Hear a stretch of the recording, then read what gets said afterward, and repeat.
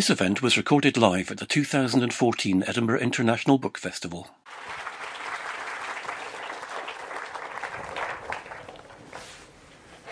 Good afternoon, ladies and gentlemen, and welcome to the Edinburgh International Book Festival.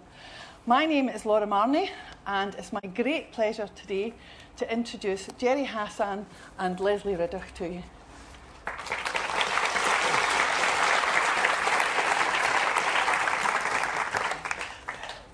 Now, there's a few housekeeping things before we start. There's an exit there and an exit there, as they do in the aeroplanes. And this might be a good time to turn your phone off if you've forgotten to turn it off. Although if you want to turn it to silent, when we lift the lights up, you're allowed to tweet. So we're very 21st century here. So if you want to tweet away, we're happy for you to do that. And if you have another event after this, don't worry, we'll run to time and you will be able to get out in plenty of time to get to your next event. So I would discourage anyone from leaving before we're actually finished. That sounds like it's a negative remark. I don't mean it that way at all. Anyway, so the format for the next 55 minutes is I'll give you a bit of information on each of our authors and their books, and then I'll invite them to give you a reading or a talk, and then finally we'll get the chance to ask them some questions. So I'll tell you a bit firstly about Lesley. I'm sure you know quite a lot about her already. As well as being Scotland's most famous PhD student, Lesley Riddoch is a well-known... You didn't know that, eh? Is a well-known award-winning broadcaster, writer and journalist. She writes for The Scotsman and The Sunday Post and is a regular contributor to The Guardian, Newsnight Scotland and Scotland Tonight. She's founder and director of Nordic Horizons, a policy group that brings Nordic experts into the Scottish Parliament. She presented You and Yours on Radio 4, The Midnight Hour on BBC 2 and The People's Parliament and Powerhouse on Channel 4. She founded the Scottish feminist magazine Harpies and Quines, won 2 Sony Awards and edited The Scotswoman, another the famous 1995 edition of The Scotsman, exclusively written and edited by its female staff. Her second book, Blossom, which she'll discuss with us today, is a debate on what it might take to make Scotland blossom. It's been described as making a clear, coherent case for community ownership and more devolution at local level, and a heartfelt manifesto for a better democracy. So I'm now turning to Gerry, who's another well-kent face and also Renaissance man. As a writer, commentator, political analyst and lecturer, he contributes to many of the same media as Lesley: The Scotsman, Newsnight Scotland, Good Morning Scotland, and also Open Democracy. Gerry's previous titles include Radical Scotland, Arguments for Self-Determination, After Independence, and The Strange Death of Labour. Good title. But it's his book, Caledonia Dreaming, that we're here to talk about today. The book cuts through the comforting Scottish myths and outlines a prospectus for Scotland to embrace radical and far-reaching change. Polly Toynbee says, in this clever book, there are tougher questions to consider than a mere yes-no. It's been described as a bracing, searching, discomfiting and ultimately exhilarating book. And I hope when you hear Gerry speak, you'll agree with that assessment. So take it away, Gerry. Thank you very much.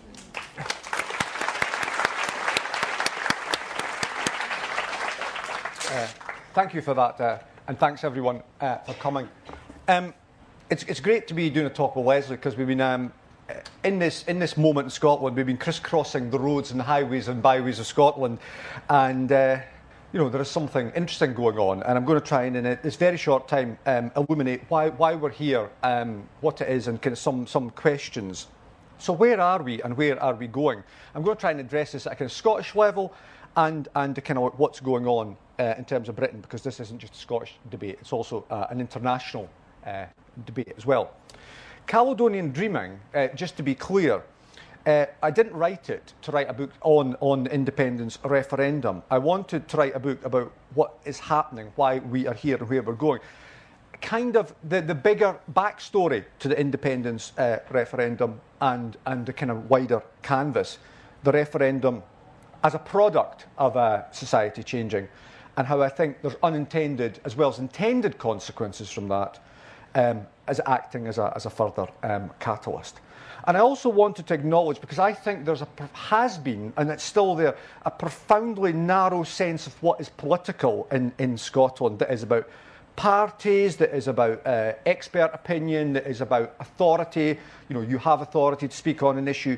I wanted to get beyond that a bit and talk about the power of the personal and stories, because we're all here through various influences, backgrounds, the backstory of our parents. Even John Curtis, if I can just pose a revolutionary thought, did not arrive into the world as a fully finished sophologist talking about the swing. There's a story there about a liberal man in the 1960s and his shock at Biafra and the British state's collusion in what was happening in Biafra, in the Nigerian war and Vietnam, and then got into liberal with a small L politics because of that. So my parents, I devote the whole chapter to my parents, which is always a bit scary because it's like making public something that is private and where you draw that line. So obviously I have a little bit of negotiation about that with myself. But my parents, Jean and Eddie, who were wonderful, loving parents, I think in some ways some of their story is typical to a large part of Scotland. They were working class, self-educated, deeply connected and caring about the world and other people. And they believed in a couple of things that were a part of that post-war generational story. They believed the future was going to get better. They believed in social change. They believed the world would get better. They believed for kids like me, working class kids, you would have more opportunity. You studied hard, you worked hard, you'd get a job that wasn't like their jobs, that had more choice than they had, combined with their optimism and their curiosity in the world. And they also profoundly believed in, Britain. They believed in the idea of Britain as a platform for bringing that about. And I think those three pillars were a story of a large part of post-war Scotland. Indeed, they're part of a British story. And I think they're all in trouble now. The future, the way it's told to us by politicians, it's scary. Social change is about taking away rights we thought we'd won. And believing in Britain, well, what is there to believe in? It's not exactly a better tomorrow from Better Together. So where are we? I don't think yes and no are actually as black and white as the narrow kind of casting of the BBC and STV in the formal politics.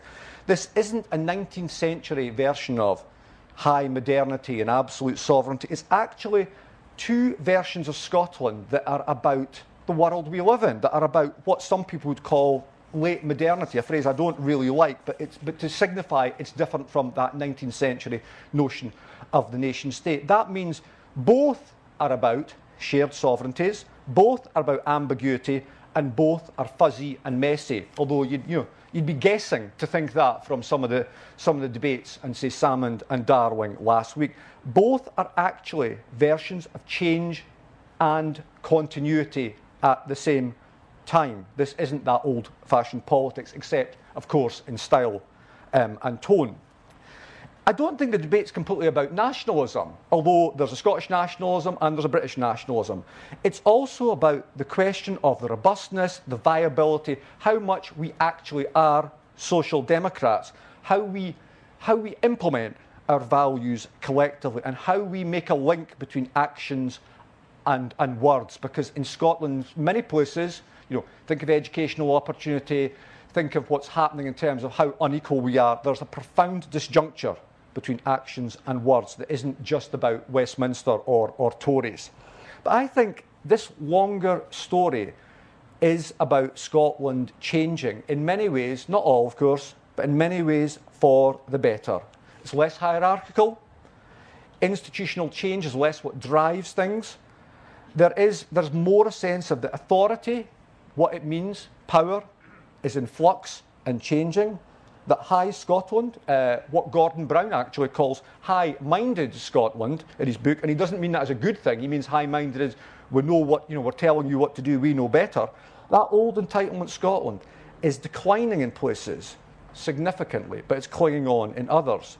And there's a new DIY culture emerging, which is people often young, saying, I have authority, I don't need to wait for permission, I can do this, I can set up a campaign. So it's generational, it's gendered, it's an informal politics, and it's driven by, to some extent, not all, social media. And actually, this is a Scottish story about a whole European and Western phenomenon. In Greece, in Spain, in Italy, people are saying, you know, we don't trust politicians to do our politics, to trust them to look after our society, to protect the gains that people made. We want to do some of this ourselves. We need to rethink things like the state and authority. And I think there's a problem in this with Britain, the word we need to talk about. The inequality, the second most indebted nation in the OECD, the problem of London. These things are not just about the coalition or the failures of the Blair government, or there was 30 years of post-war Labour government total. They're about the real Project Fear, which isn't the secret name, or not so secret in Better Together. In the Times today, which I don't know if some of you saw, majority of Britons feel threatened by terrorists. The Times reports positively and gleefully nearly that 80% plus of British citizens feel threatened by Islamic terrorism. Where is the Scottish public response from the SNP, from Labour, from everyone in public life, to that making of that toxic public condition? We have not spoken loudly enough on that. And I think there's a disturbing disconnection in Scotland, in this debate, in this movement of opinion between the official and unofficial life in Scotland, between the actual and the abstract. Much as I want to believe in a different Scotland, that's the subtitle of my book, The Quest for a Different Scotland, which is in a way about imagination and dreaming and the negatives of Anglo-American capitalism. There's a problem there. Just think of this. There's this democratic impulse happening, implosion, excitement, people dreaming different futures. But what's happening in the official, formal parts of Scotland? Increasing centralisation of Scottish government, of Scottish public bodies. We now live in a Scotland where, in small villages in the Highlands, armed police walk up and down our streets. There was no public debate on that. There was no parliamentary vote. So we need to acknowledge we can dream, we can hope, but there's this disjuncture going on. There's a sense of loss in some places, uncertainty, even incomprehension in some parts of Scotland, pro-union voters, older people, and that needs to be heard. That needs to be listened to. We need to understand why some people fear the debate. They find it threatening. They find it intimidating. So I'm just going to conclude with what I think the debate should be about, and in fact I think is about. And this is Fintan O'Toole. Fintan O'Toole, some of you will be aware, wrote 2 fantastic books about Ireland after the crash, in which he challenged the myths of Irish society, believing it was a republic, etc., anti-colonialist, which really inspired me about Scottish myths and challenging those. And Fintan was kind enough to write an introduction to my book.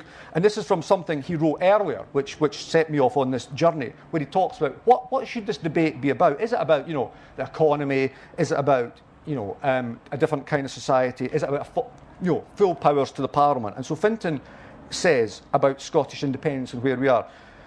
This is a real choice. The options are not economic misery under the Union or permanent boom times under independence. They lie more in the realm of collective psychology. Do you want to have the safety net of an allied enemy to rage at when policies don't work and the world turns mean? Or do you prefer to look at yourself in the mirror in all your glories and all your stupidities? And that's where I think this debate is. The missing question, the missing dimension of the psychologies, the hopes, and yes, the fears, because fear is a legitimate part of this debate. And Scotland is changing, but what form does that take? How do we link the constitutional to the non-constitutional? A debate that actually spans the world in what's called new constitutionalism, how economic rights, social rights are linked to the making of a people and a constitution. And what on earth do we do about Britain? What do we do about the unequal kingdom that is Britain, about the people who don't have voice in England? Whatever way we go, what do we do about trying to make across these aisles a better Britain, a better kind of pan or post-Britain that actually is about challenging the ghastly version that we live on this island with? So thank you.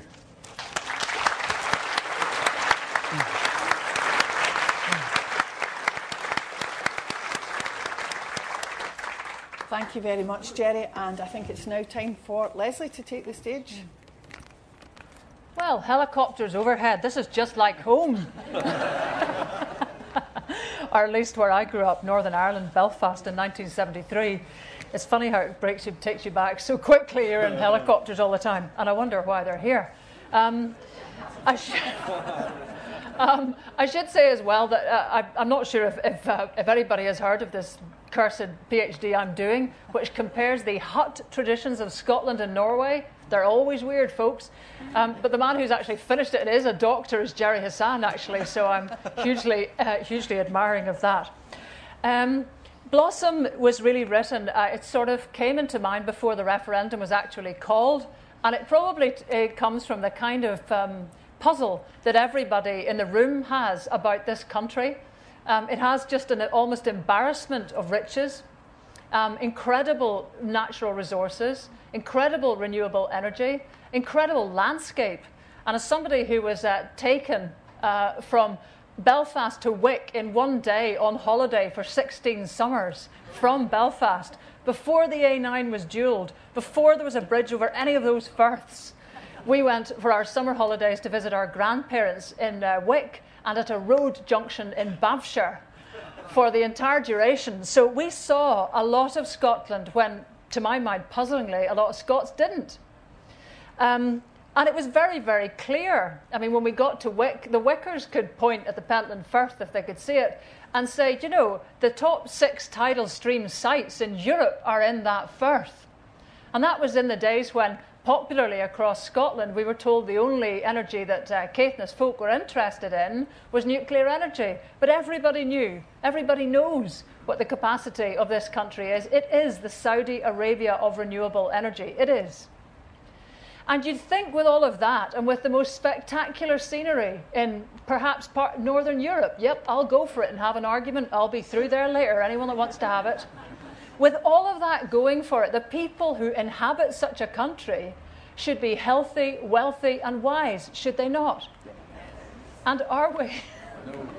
Now, you know, we don't need to rehearse all the difficulties about health. They're shameful. We have sub-East European health outcomes in parts of Glasgow. We have a Scottish effect whereby everybody who's Scottish is dying younger than their counterparts in the rest of the UK. We scored F for fitness last month in a European league table. We are troglodytes like this. We are indoors nearly all the time when our neighbours are outdoors. Why? And I've been trying to square this all up, and really the book is a response to that. And it goes through quite a lot of different things that most people don't cover. I feel that academics have not paid attention enough to housing, for example, as a really important thing. Land as another absolutely important thing, that conditions an acceptance of loss of power. That conditions for all of us who've got that kind of ancientness in our families, where we always expected someone else, somewhere else, to be in charge. That takes a long time to come out of the system. So there's a template in Britain, in Scotland, a top-down democracy. In fact, with some of the outcomes in terms of our voting, 30%, 32% at local government elections, a weak democracy, actually. An elitist society where small groups expect to control a lot of power. Land, perfect example. In Scotland, this democracy, 16 people own 10% of Scotland today. We only got round to formally abolishing feudalism in Scotland, what, 12 years ago. So, you know, there is this template. And the question is, do we want to dislodge it, or are we just really going to accommodate it for, you know, the rest of my adult life? I hope the answer is a resounding no. But politicians are not picking up these themes, only after extreme pressure. So I wanted to read a wee bit from the book, mostly because I've been doing quite a lot of meetings and ending up talking a lot, as it were, ad-libbing. So it's kind of a wee treat to be at a book festival where there's a lectern and you could actually read something for once. And perhaps this is a bit I don't talk about so much from the book, which is actually about culture. It picks up from the argument there was when, you remember, Alistair Gray wrote an article talking about colonists and settlers, which was, I felt, quite, the title's at least, quite divisive and loaded, probably deliberately so. but raising a very important question. In this piece, I should hasten to add, somehow there is mention of Gary Tank Commander, Dirty Dancing, and the Monarch of the Glen. So it's a mixed bag. Is there a disproportionate number of non-Scots in top jobs, particularly in culture and the environment? It seems strange that merely asking the question has prompted immediate cries of anti-English racism. Most nations monitor the distribution of benefit. It's the only way to counter elitism and understand the impact of public policy.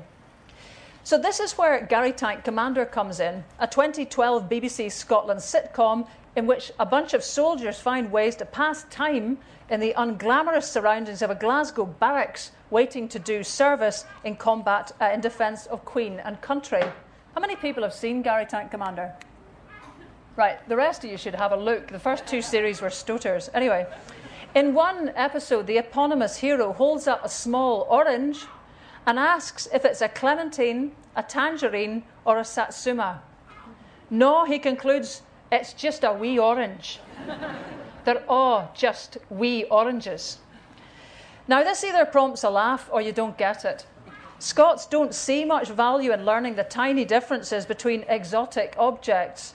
Instead, they save their energies for the vigorous use of metaphor. Thus, you might be thinking, see this argument, see mince. But can a leader, a top person, or a manager really be someone who defiantly calls mandarins wee oranges in the upper echelons of society? Can you say aye in a Scottish court without being done for contempt? It did happen in 1993. Can Scots confidently bring their whole selves into the limelight, and particularly into the highly contested domains of arts and the environment where proper-sounding people abound? This is where Dirty Dancing comes in. I'm not ashamed to admit, well, I am a bit, that this is my favourite film, and not just because of the late Patrick Swayze. The best line in the film was the exchange between the cringingly named baby and her dad after she confessed to having a fling with Pat. You lied too, she said. You told me everyone has the same chance in life, everyone deserves to be treated equally, but you didn't mean everyone. You just meant people like you. And that, of course, is the moment kids grow up, when they realise adults say a lot of things they don't actually mean. Life should be fair. In practice, it isn't. Boundaries and limits are quickly established, learned behaviour helps to firm up that place in life, and peer group policing takes over. Thus, girls can do whatever they want at school, as long as they all wear pink anoraks. Kids from back streets can make it to the top, as long as they lose unsuitable friends and accents. And Scots can mumble away about those obscure-sounding people and places that have inspired them and still get top jobs, except they don't. If this was easy to measure or remedy, Scots would have cracked inferiorism, a problem observed across the world where less dominant communities hesitate before asserting or developing their own values. So, of course, it's impossible to say what proportion of top appointees should be Scots, impossible to prescribe and undesirable. The last thing appropriate in this mongrel nation would be a state-prescribed monoculture of inevitably synthetic Scottishness to replace the current and decidedly synthetic model of Britishness. But the question remains, is Scottish culture in the hands of Scots? It's a subjective argument, but that doesn't make it any less important, just much, much more sensitive. Before devolution, the average Scot stood on the sidelines and watched for decades, maybe centuries, as people with different habits, accents, vocabulary, cultural preferences, reading material, university backgrounds, and presumptions about life, almost all got Scotland's top jobs. Of course, some of those leadership voices were educated Scots. But educated in what? Scottishness? Indeed, what is that anyway? Strangely, I've never heard Scottish culture described better than by a Yorkshireman I once interviewed for a Radio 4 programme. Church of Scotland minister Robert Pickles had headed to Fife 20 years earlier and still admired what he called the Scottish mentality. And this is a quote from him. Celts live for the day, not money. It's not what you've got, but who you're related to and who you know. Scots are family-oriented, and they're people with many layers. Scots are like oil. There's a lot more going on underground. There's a spirituality here I love, and less of a fuss about material things, because there's an understanding of a more fundamental connectedness. Music and art evoke very deep feelings. Celtic knotwork is intricate, so are the Scots. There are fewer layers in England. Scotland has been preserved from that blandness. Life here is far richer, and in that respect, Scotland is 30 years behind, but not in a bad way. Now, I interviewed many people for that programme, and yet Robert's wistful description of the Scots' intense experience of music is the image that remained, because it rings so true. A few years earlier, I'd been sitting at the back of a packed function room in the Dark Island Hotel on Benbecula for a piping concert. A large crofter sat in front of me, a freshly washed and starched-looking white shirt drawn tight as a barrel across his massive back, and damp hair fresh from the shower, further evidence of the importance he attached to this event.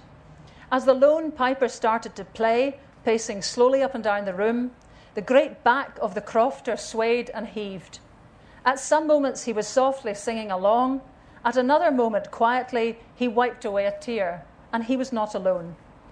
Surely this easy and emotional response to traditional music is one of Scotland's most authentic cultural legacies.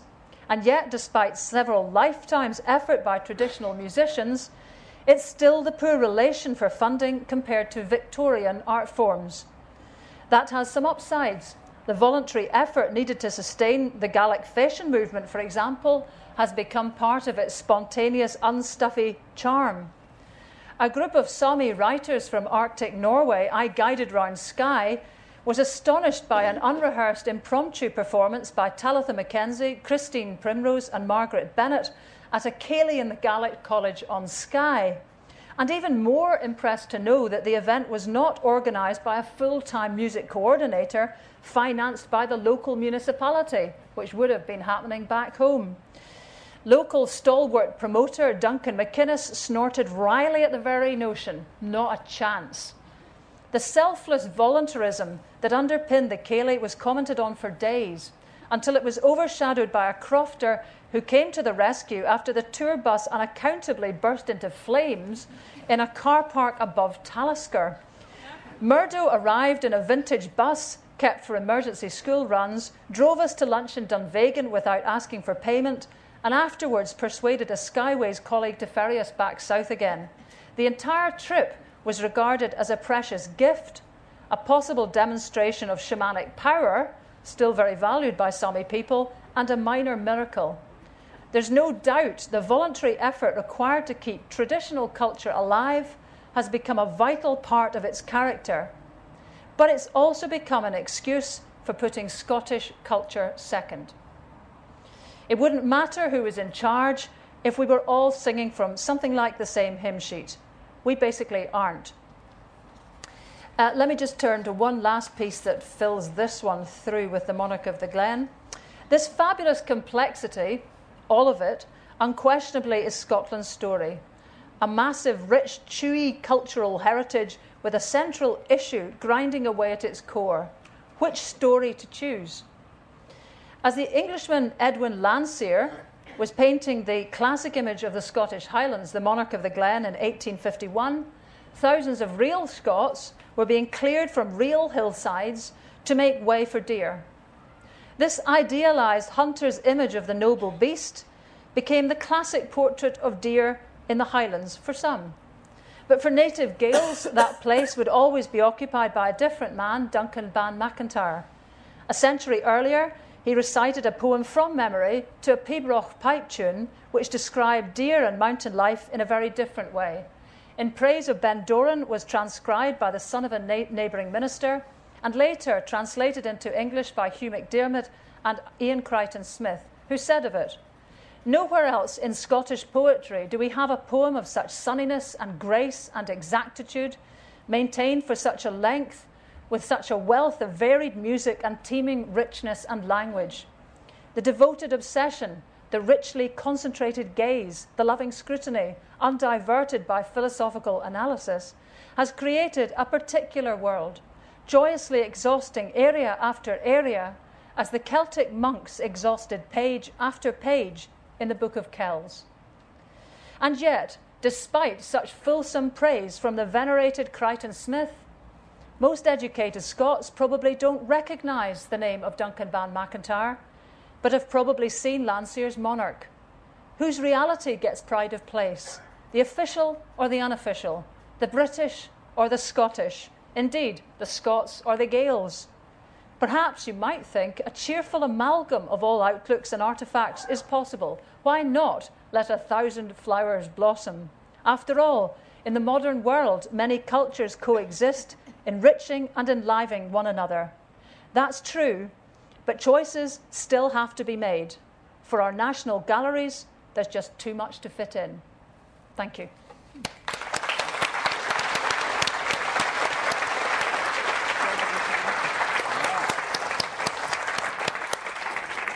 Thank you very much. Well, I think that indeed that was it was everything it said on the tin. Both of those talks were bracing, I felt. So I want to just kind of get a bit down to the nitty-gritty. I want to kind of dig you up a wee bit about some of the things that you said, Jerry, in your book, not what you said at the lectern there. This idea that we're too poor, too small, too divided, this loser mentality. Do you think it derives from a history of defeat, you know, Flodden, Darien, Culloden, all that kind of thing? And if that is the case, how can we change that mindset? You both talked about it a bit. Yeah.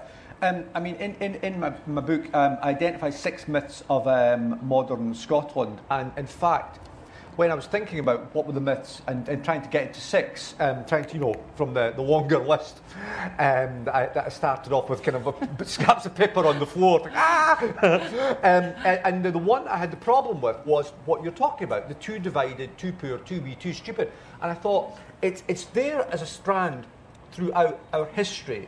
It's been told to us so many times, we've told it ourselves. The call I made, and I think it's an arguable call, is I put it not in the 6 myths, I put it as the myth that we gradually began to turn our backs on. And what you're absolutely right, all those facts, you know, Culloden, Darien, Argentina 1978 to men of my age, you know, the state of Scottish football today, and indeed the tyranny of football that both Leslie and I have written on, and all that.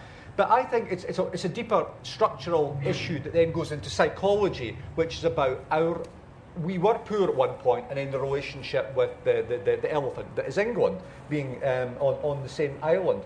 And I think in the last 20, 30 years, it's weakened dramatically. So you have this strange debate going on at the moment that certain people who might use it both say, oh yes, of course you can be independent, nobody's doubting that, and at the same time then, you know, produce figures that really are trying to question that. So I think it is weakening dramatically, but all small nations in the world have big issues about their psyche and the confidence. You know, the Nordics, anywhere you care to mention, Switzerland, Ireland, Iceland. And so there's a Scottish story here, and there's a kind of universal story here. But I think it's weakening dramatically. Well, I certainly hope so. Leslie, you talked about habitus, and Jerry, I think you called it learned helplessness. Yeah. So apparently, as Scots, we really are quite pathetic. How can we learn to grow up here and learn to love ourselves, Leslie? Well, I don't think Scots are pathetic in the least, actually. No. Absolutely the reverse. It strikes me, I mean, the book is really quite full of a lot of stories of incredibly impressive Scots who've struggled against all the odds and officialdom and politicians to try to save their communities. Now, in most functioning democracies, you don't need to be a hero to do that. You just need to be a citizen. You just need to be a citizen who turns out, votes, and takes part in a proper functioning democracy. In Scotland, you need to be a hero. So, you know, the people who took 8 years to buy the Island of Eggs so they could simply issue 37 leases to people who were tenants, yeah, that's what you had to do. To be able to issue a lease, you had to do nothing else with your life for 8 years pretty well and tackle the most negative voice of them all, not any of the external ones, this one. The one that's keeping saying inside, this is the way, this is as good as it's going to get, who do you think you are, trying to change it.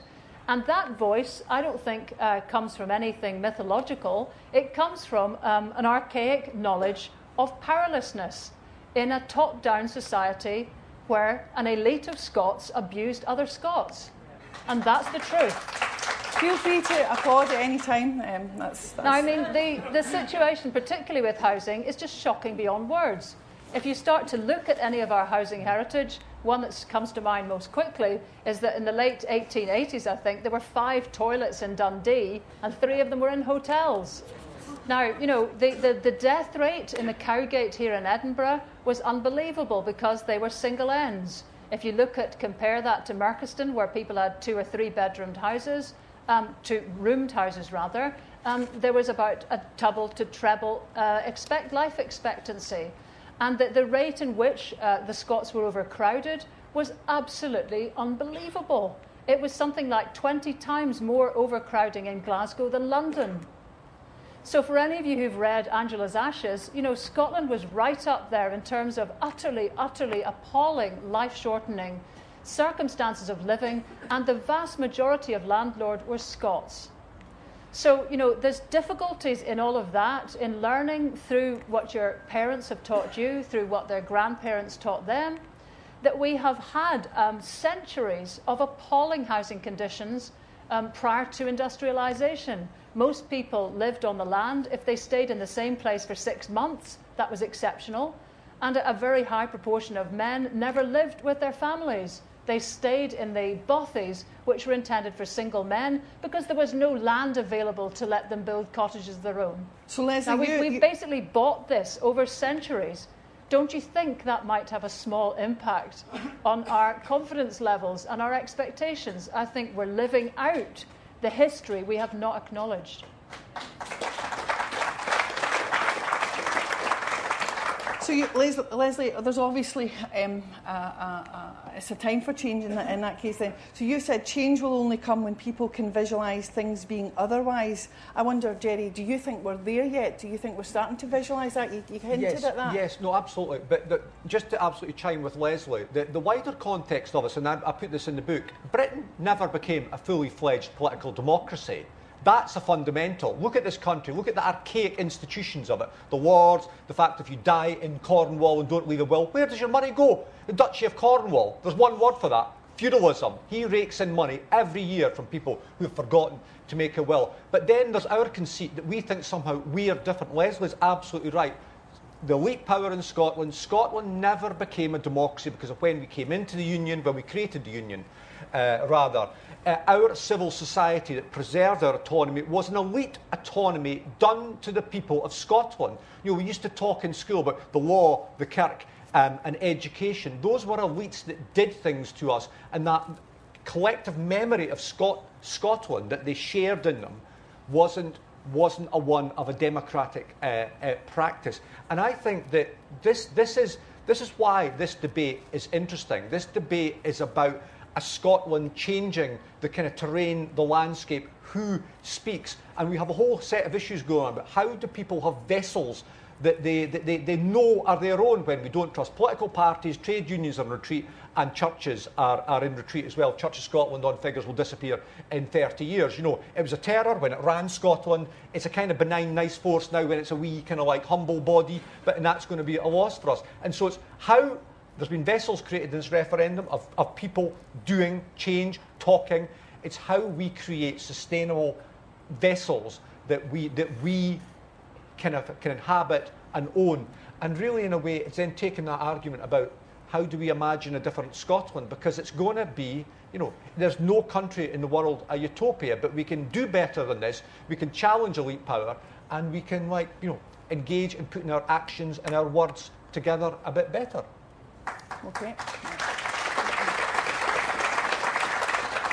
Now, I'm going to put this question to both of you, but perhaps to you first, Leslie. You've both bemoaned the political disconnection, the lack of control, influence and engagement of the populace. In the absence of the brilliant Get the Vote Out programme, what do you think we can do to improve it, for instance, to get an improved turnout for this referendum? Well, I think this referendum will see itself right, because here's the, you know, we're expecting something around 80% as a turnout, which will actually make history in Britain, never mind Scotland, you know. And I think the reason is because power is an aphrodisiac, actually. And in that moment, in those 10 hours or whatever on September the 18th, the Scots will have actual power to make their voices heard and have something happen the next day. Without any intermediaries, without anybody gainsaying it, without political parties footering around in the middle of it all, it's us deciding on something. So that's an extraordinary amount of power. And hey, presto, when you give people real power in a vote, they turn out, heavens to Betsy. When you give them the kind of options that people have at the moment, which are, let's take local government. This is the one that is the most puzzling. We have a turnout the last time round of 38% in Scotland, which is rubbish. But because England's turnout was 32%, we all think risolta mundo, right? Now, you know, it's rubbish. The European average is 70% turnout, and the Nordic turnouts are around 80% without compulsion. And I would suggest the reason is because our councils are the largest in Europe. They are enormous. The average size of council, let's say in Germany, which is a hugely vibrant, successful country, created that way actually by British civil servants in the main after the last World War, when they went in to make sure that power wasn't allowed to agglomerate in one central command anymore. The average municipality in Germany has 8,000 people. The average municipality council in Scotland has 115,000. The average size of a municipality in Germany is 15 square kilometres.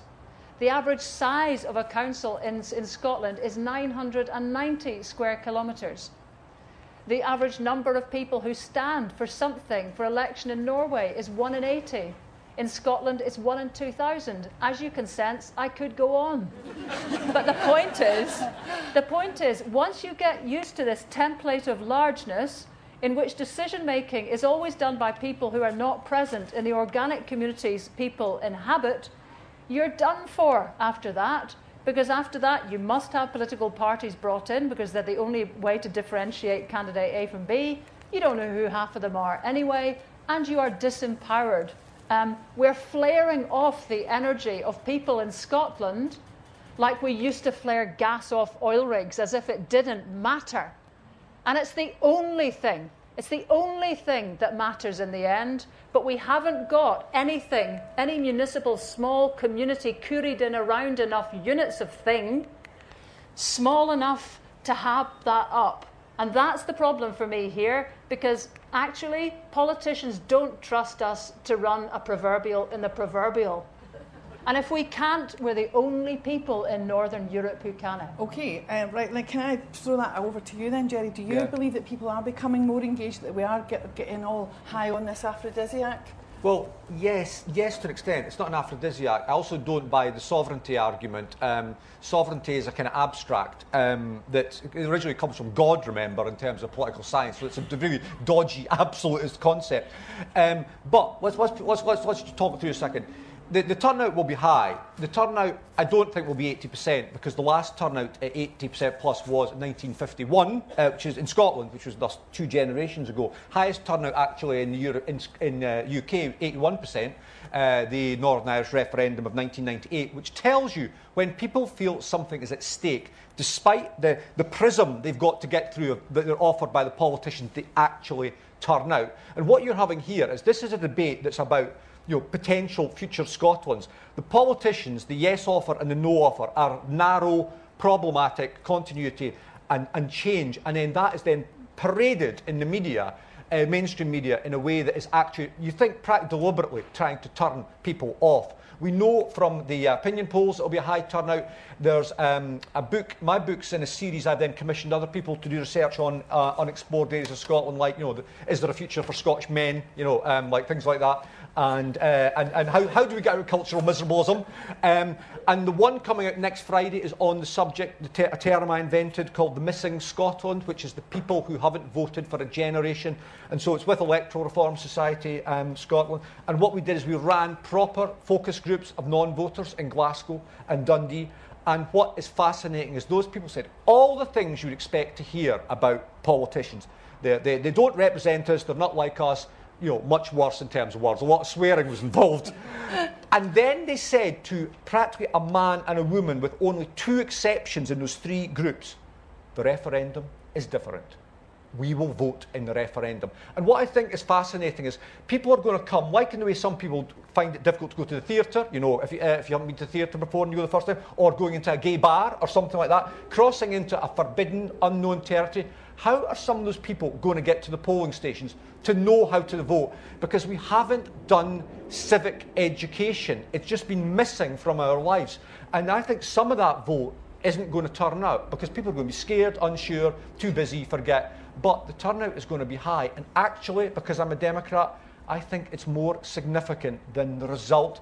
Because if you have voters get more and more older, and actually older than the electorate, people who don't turn out, it becomes about council tax freezes and things like that. If the poorer, relatively younger Scotland turns out, we can shift politics to not being about things like, you know, the council tax freeze, which, you know, isn't actually the big question facing us. Well, let's hope so, yeah. Well, you know what? I've got about 50 fantastic questions in here for our authors, but I think it's only fair to give the audience a chance. We've not got a lot of time left. So I think we can turn the lights up a wee bitty, and anyone who would like to raise their hand, that gentleman there with the black jacket on will be our first speaker. And there's got to be some women. Come on, Yeah, girls. come on, ladies. Yeah. Serious. I left Labour for the Green Party because it was following just the agenda of the right wing down south. And they think that they've got to tackle Tories by out-Torying them. Will independence change a Scottish Labour Party here? Can we take And a who's couple that? of Who's that questions? to? Well, mainly to Jerry. Jerry. Well, yes to an extent, because the Scottish Labour Party that exists is the Scottish Labour Party you see before you in this referendum, the one that won't talk about the kind of Scotland we want to live in. It's a debate, they said, about the narrow constitutional issue.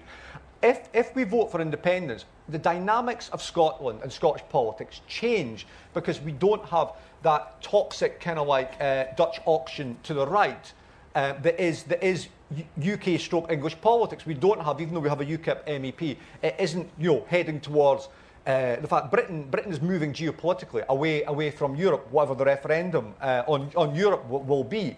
But it allows us a chance to do something different, and it allows voices to the Scottish Labour Party and other left voices and other radical voices to emerge. But at the moment, you know, I mean, there is an argument that if we vote for independence, the Scottish Labour Party is born the next day. I saw someone saying that this morning. But it won't be a nirvana. It won't be a completely Nordic society. We won't become the social democrats of our dreams the next day. But there is a chance of when Ed Miliband says, I'm going to be harder than Osborne and Cameron on welfare, that we could just have a different kind of Labour Party that doesn't have to do that kind of ugly populist politics. That would be wonderful. And this lady here at the front. Thank you both very much. I'm interested because for the first time in a very long time, Leslie, a line in your book actually stopped me breathing, which isn't good, but it is good. No. Because what I read was Scottish women don't talk back in public. And it's huge. And I'm picking up a little bit about what Jerry said about having a role for Scottish men. Yeah. And I'd quite like to hear your view about Scottish women do not talk back in public, but actually there's something going on about how Scottish people step up and make themselves heard. Good point. Well, there's a lot, yeah. I mean, this may seem ludicrous because there's obviously some very mouthy women in Scotland, you know. I mean, there's a set of them. And actually, as I often was thinking about this, I would think about this, though, because many of us have been broadcasters. And actually, there was a stage where I was on the wireless, and I was thinking about this because actually my job was actually to connect the thinking of great men. I was a valve, a female valve. And, you know, because actually what it should be, there should be, you know, it's strange that there are so many women in Scottish broadcasting. There's all the Kirsties, there's Ruth Wishart, there's Sheena MacDonald, there's, you know, we could go on and on forever how many women there are. And I think that's because it's like the woman-female bouncer phenomenon. You know, women are not threatening to guys' egos, so we can go in and kind of try to connect guys who just do the Clint Eastwood thing. I'm not showing any emotion here, because if I do, you'll know what I'm thinking. Then I'll have lost, and the game's a bogey. So, come on, if you think you're hard enough, doll, I might just give a wee slip away. Right? That's, there's a tenet of that going on in it. And there was a point where I began to think about that, and I thought, I just don't want to spend the rest of my life being a shuttlecock between, guys who will fundamentally not speak to one another. And in any case, look at a lot of these women. I mean, Kirsty Wark, for example, fantastic businesswoman. She could have been running anything. She didn't need to be a broadcaster. Yeah. I'm not a broadcaster now. Miraculously, I'm still on the planet, being able to do other things.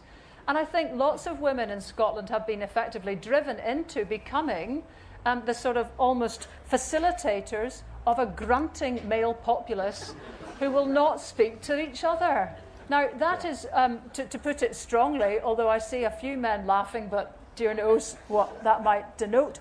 And I think anything that creates a sort of, situation where there's like our modern apprenticeships, for example, engineering, 98% male, caring, 98% women. That's not what I discover in life, these kind of, absolute contrasts. Neither is it within the world of power and the way it's played out. So you think there's power in the hands of women because there's a lot of women talking and on the media. Actually, who are they interviewing? Who holds the power? They're not even people who are ever interviewed. That was when the real penny dropped. I haven't interviewed a really powerful person in my life because they're too smart. They sit behind all their offices here in Edinburgh. You don't even know their names. Right, well, let's move on and get another question for this lady here in the white. And then I'll take another gentleman. I'm going to say something extremely positive.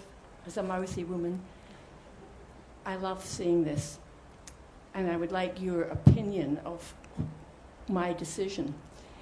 If you had asked me 6 months ago, even 4 months ago, what I would do if we got a no vote, I would have said in no uncertain terms, I would never stay here. Because it's 50 years I have fought and fought to get a Scottish independence. I've changed my mind. I'm staying. And it's something to do with the atmosphere. I know everybody says it's awful and you're on the internet and people say terrible things. And I must admit that in the last week, I just do not listen to any of the BBC or any of the media. And that does help. It does help. But I'd just like you to address that, because there was a lot of feeling on people like me that, having spent their lives, that they would then just abandon. But I do like the Scots people, but I love the land of Scotland. Mm-hmm. If you could both just give a very quick response to that, please. Yeah, I'm with you. I would be heartbroken not to see Scotland. And I mean, people I love live here, but I've thought of leaving plenty of times. Why did I learn Norwegian? And I'm serious.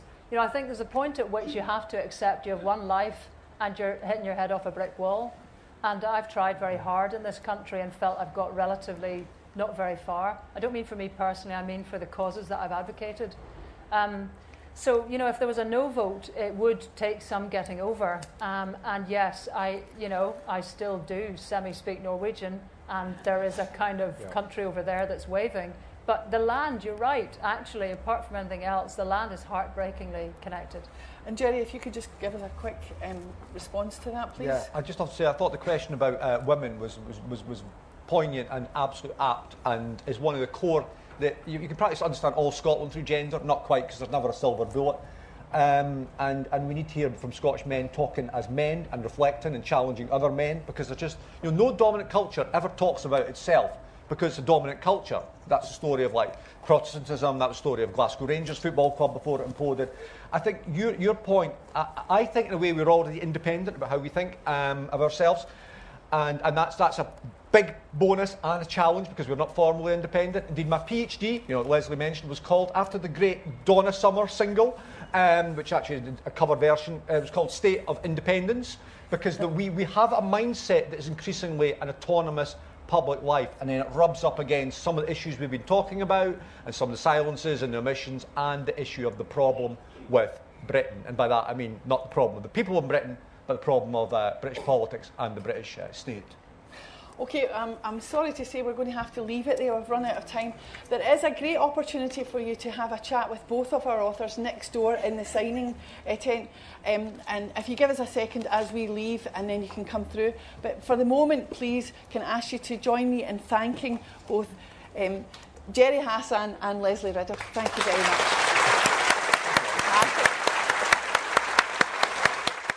More podcasts and videos of Edinburgh International Book Festival events are available at www.edbookfest.co.uk on iTunes and YouTube.